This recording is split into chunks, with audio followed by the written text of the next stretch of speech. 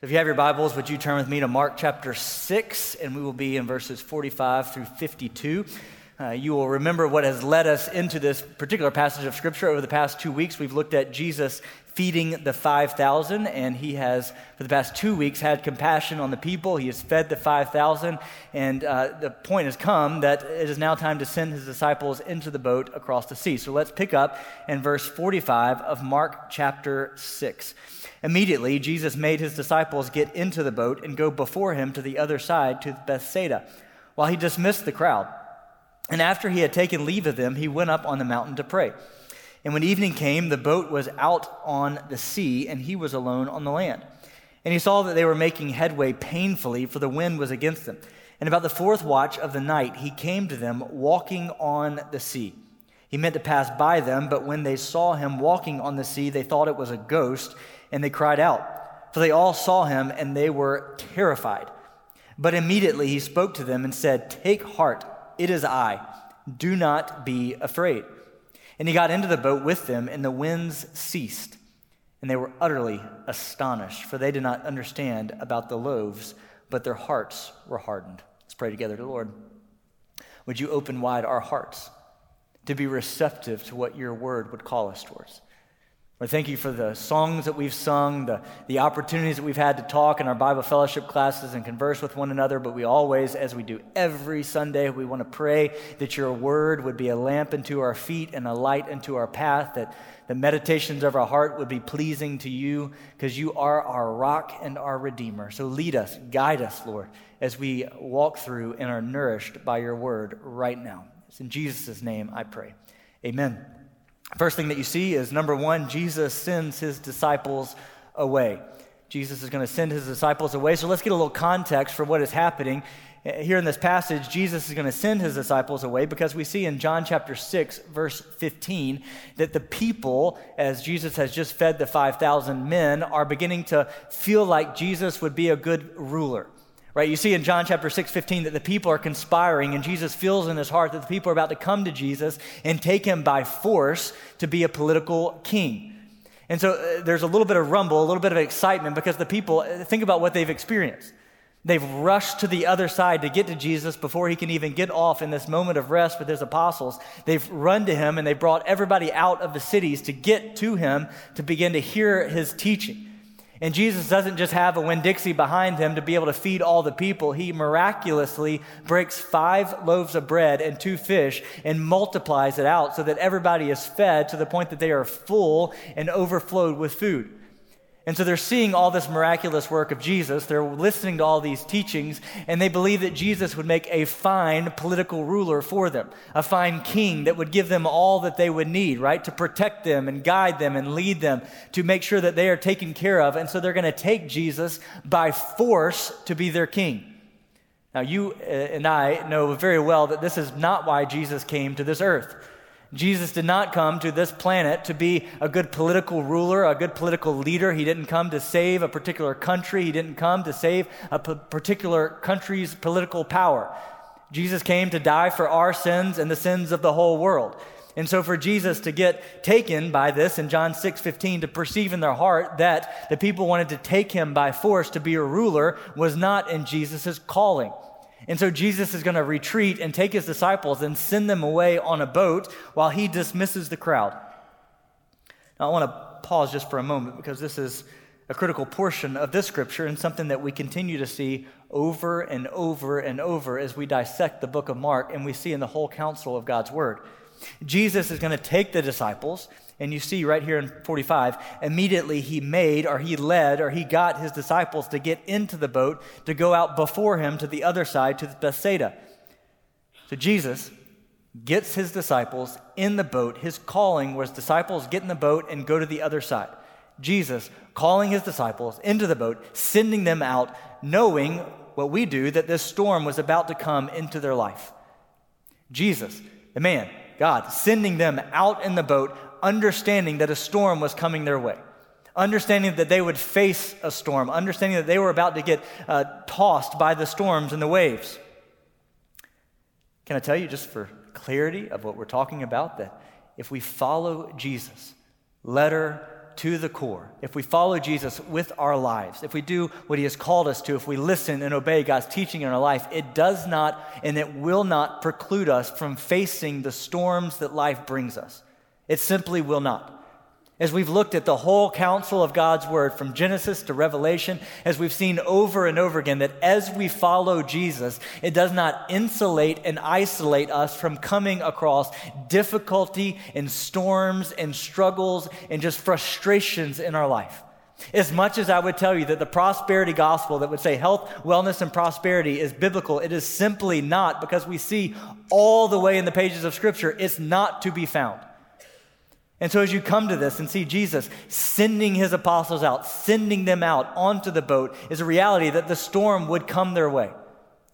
Just several weeks ago, we looked at John the Baptist, who was simply following God's calling in his life to preach the message of good news, to speak out against the injustice and sin that is around him. John the Baptist did not skate through easily in this world. Remember that whole fun Father's Day sermon on the beheading of John the Baptist? Right? Health, wellness, and prosperity did not come to John the Baptist as he followed the Lord's calling in his life. As we looked at Paul, a man who followed the Lord's calling in his life, found himself in prison time and time again, facing persecution for the following of God in his life. And so as Jesus sends his apostles away, and just remind us, and I don't say this with levity, just saying, hey, expect it, it's coming, it's going to be easy, that when we follow Jesus, even when we are trusting in him with everything that we have, following him as closely as we know how, we will face trials, we will face difficulties. There may be seasons of sickness. We may walk through the valley of the shadow of death. We may face the loss of jobs and homes and so many different things. We may face cancers and sickness and struggles in our life. I simply don't say it with levity, saying just expect it, it's coming. I know that it's hard and difficult. And the apostles, as they're sitting on this boat, are saying, well, we should have expected it. No, it's hard and difficult. But we'll see as we get to the end of this, we understand the fullness of this story. We understand who's in the boat alongside of us. We know who goes before us and with us and is on our side. But I simply just don't want us to miss the reality of the truth of God's word. As we follow Jesus, prepare that we live in a fallen world.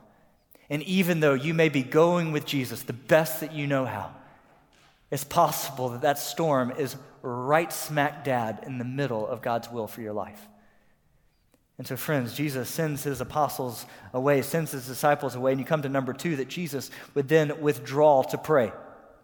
Jesus sends his disciples out, and after he had taken leave of them in verse 46, he went up on the sea, and he was alone on the land, and he began to pray. And he saw the boat that was making headway painfully, and the fourth watch of the night came. Jesus withdraws here to pray. Now, in the book of Mark, we see 3 separate times in which Jesus is going to withdraw to pray. The first we've talked about in Mark 1:35 is he came to a point in his ministry in which the people were just not getting it. There's a period of frustration for Jesus to say, is this where I'm going? Do I need to do something different? There's a crisis moment, maybe not the biggest of crises, but it's the first crisis. And we come to this second crisis where the people would call him to be a political ruler and a king, which would lead us to the third crisis, that Jesus would withdraw to pray in the Garden of Gethsemane. There's a possibility in each of these times as Jesus is withdrawing to pray, where he's focusing on what his mission is, what he is called to do, which ultimately would culminate him on dying on the cross. Friends, this is a simple point. Jesus withdraws to pray. You and I should withdraw to pray. And we could leave it at that. That would be a good point. It would be a good take-home point that you could walk out this church with. It would be very instructive and important, but I want us to see the critical juncture and the critical importance of us praying and have a life of prayer. Jesus obviously prayed more than 3 times throughout the scriptures, but the gospel writer of Mark would want to see the importance of you and I seeing Jesus intentionally withdrawing to pray in critical moments, in critical junctures of his ministry. See, if Jesus did not see prayer as important, I simply don't think he would have done it. If Jesus didn't see prayer as effective, I don't think he would have done it. If Jesus didn't see prayer as essential to his calling, I don't think he would have done it. But instead, Jesus saw prayer as an essential and important and effective part of his ministry. He had to withdraw to pray. He needed to withdraw to pray. And he found that he was not just praying to nobody, as we're not singing to nobody. He's praying to his heavenly Father. You and I pray not just to the walls. We're praying to a heavenly Father that listens to his people. And so when Jesus withdraws to pray, he's not simply just saying, well, follow me because I'm praying. He understands the importance and the essential nature of it. So for you and me, yes, we do withdraw to pray because it is essential, it is important, and it is effective in the life of a believer. It's something that we should do, will do. It's not a last priority on the totem pole. It is something that we are drawn to because it's effective and it's working.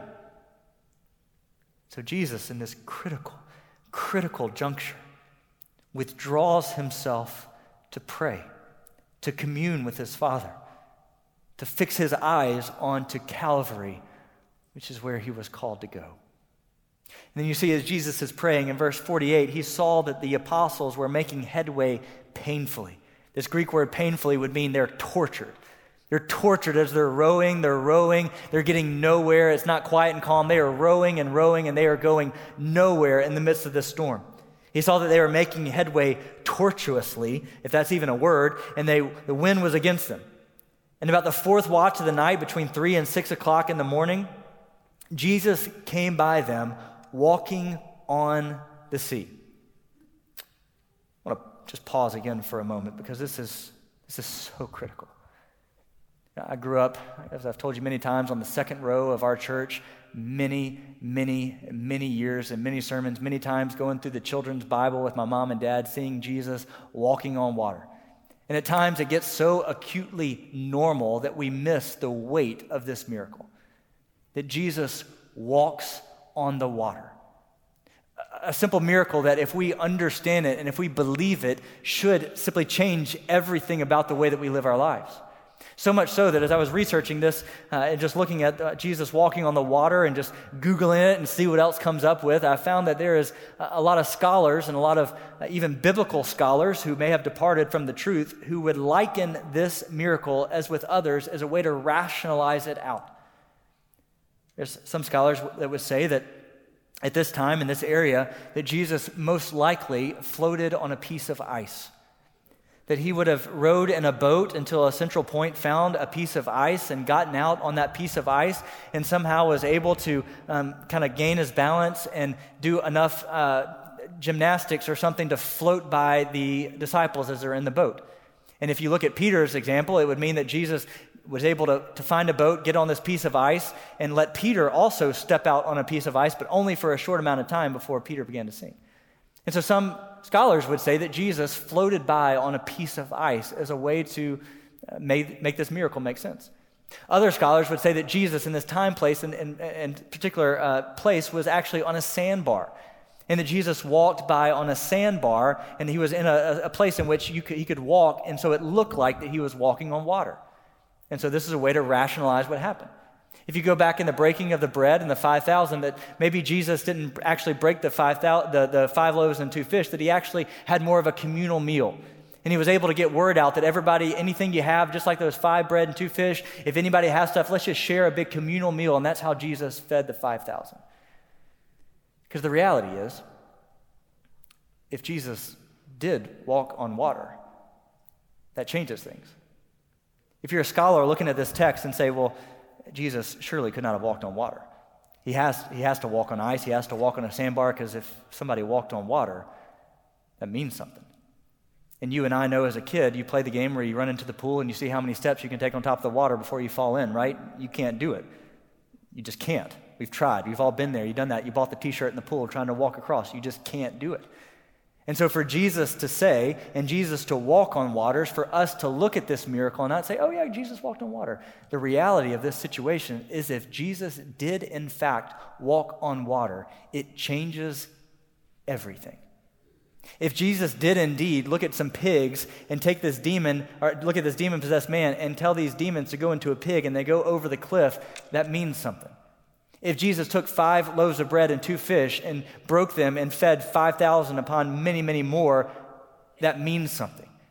If Jesus spoke with authority over the word, if Jesus healed people with his word and with his touch, if he brought the paraplegic out, if Jesus did all these things with the miraculous words and touch, that means something. And so before we just look at this and say, that's great, Jesus walked on water, understand the implications inherent of Jesus simply walking on the water. It changes everything. Because eventually, if we believe that Jesus walked on water, we understand that Jesus did even much more than that. That Jesus would one day be on a cross with nails in his hands and in his feet. And Jesus would do a miracle much greater than walking on water. He would take your sins and my sins and the sins of the whole world and save us from death. This is the beautiful part of this, is this miracle teaches us and shows us so much more. And as Jesus comes to this boat, walking by them, they were all terrified. But immediately Jesus spoke to them, and what does he say? As the terror is filling their hearts, so often in Scripture, when terror grips the people, the angel will say, or Jesus will say what? Do not be afraid. Here Jesus says, take heart, it is I. He said, take heart, it is I.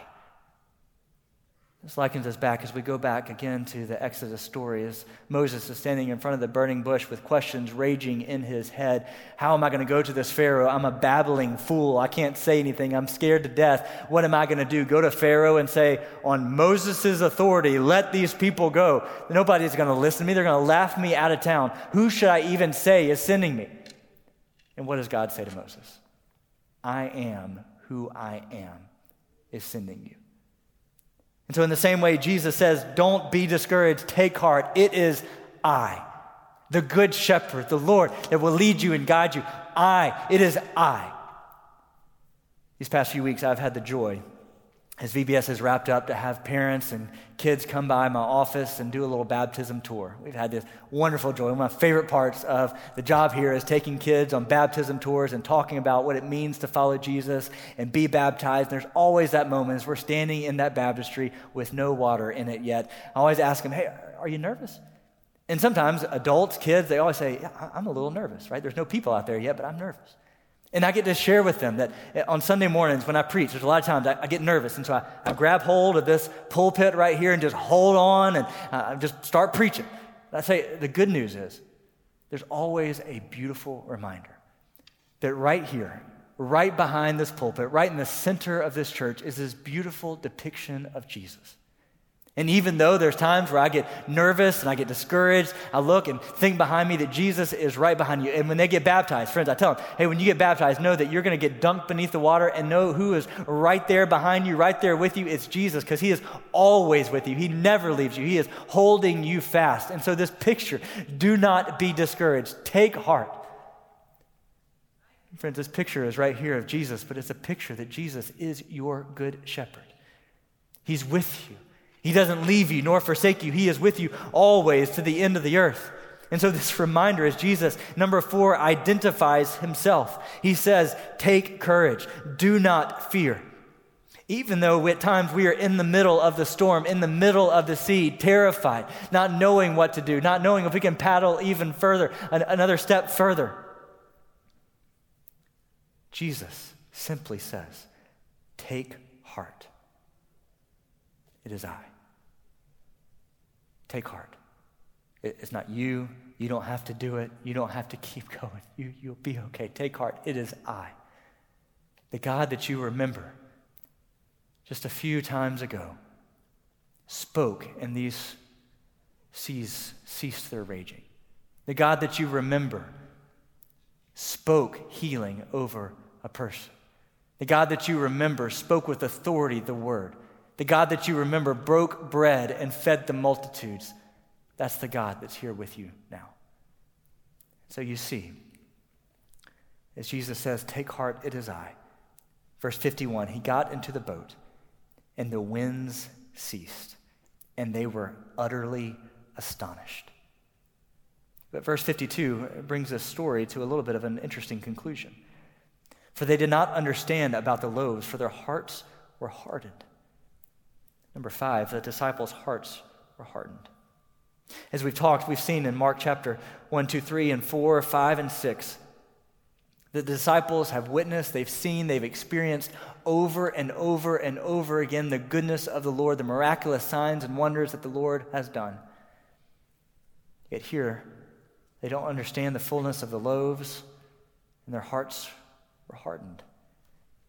There's a moment here I would just want to pull my hair out and just say, disciples, how can y'all miss this, guys? You're right there with Jesus. How can your heart still be hardened? As Mom would always say, when you point the finger, you got 3 pointed right back at you. Because oftentimes I see the goodness of the Lord time and time and time and time and time again. I read His Word, I know it, I believe it, I see it, and I trust it. But at times I harden my heart against confessing sin, against doing His calling in my life. And I'm so thankful that we see the end of the story, that disciples trust and understand at the end of the day, and they spread the good news message of the gospel to the ends of the earth. I'm thankful that even though their hearts were hardened, the Lord continued to hold them fast. And I pray He does the same for you and me as we follow Him. Let's pray together. Dear Lord, help us. Thank you, Lord, that at times you send us out, where we understand and we recognize that walking in this world, at times we do face storms and trials and temptations. Lord, we need your strength. We need your comfort. And Lord, we want you to be our shepherd and our guide that would lead us beside still waters, that would restore our souls, that would protect us, Lord. For today, we, afresh and anew, want to submit our hearts to you. We offer our lives as a living sacrifice and say, Lord, wherever you would lead, we want to go. Wherever you would need to scalpel from our hearts, Lord, you take and do. Or would you help us see the miraculous miracle that you have done? And let us wrestle with the reality that you are God and that you have saved us from the pit of hell. Would we live our lives accordingly? In your name we pray. Amen.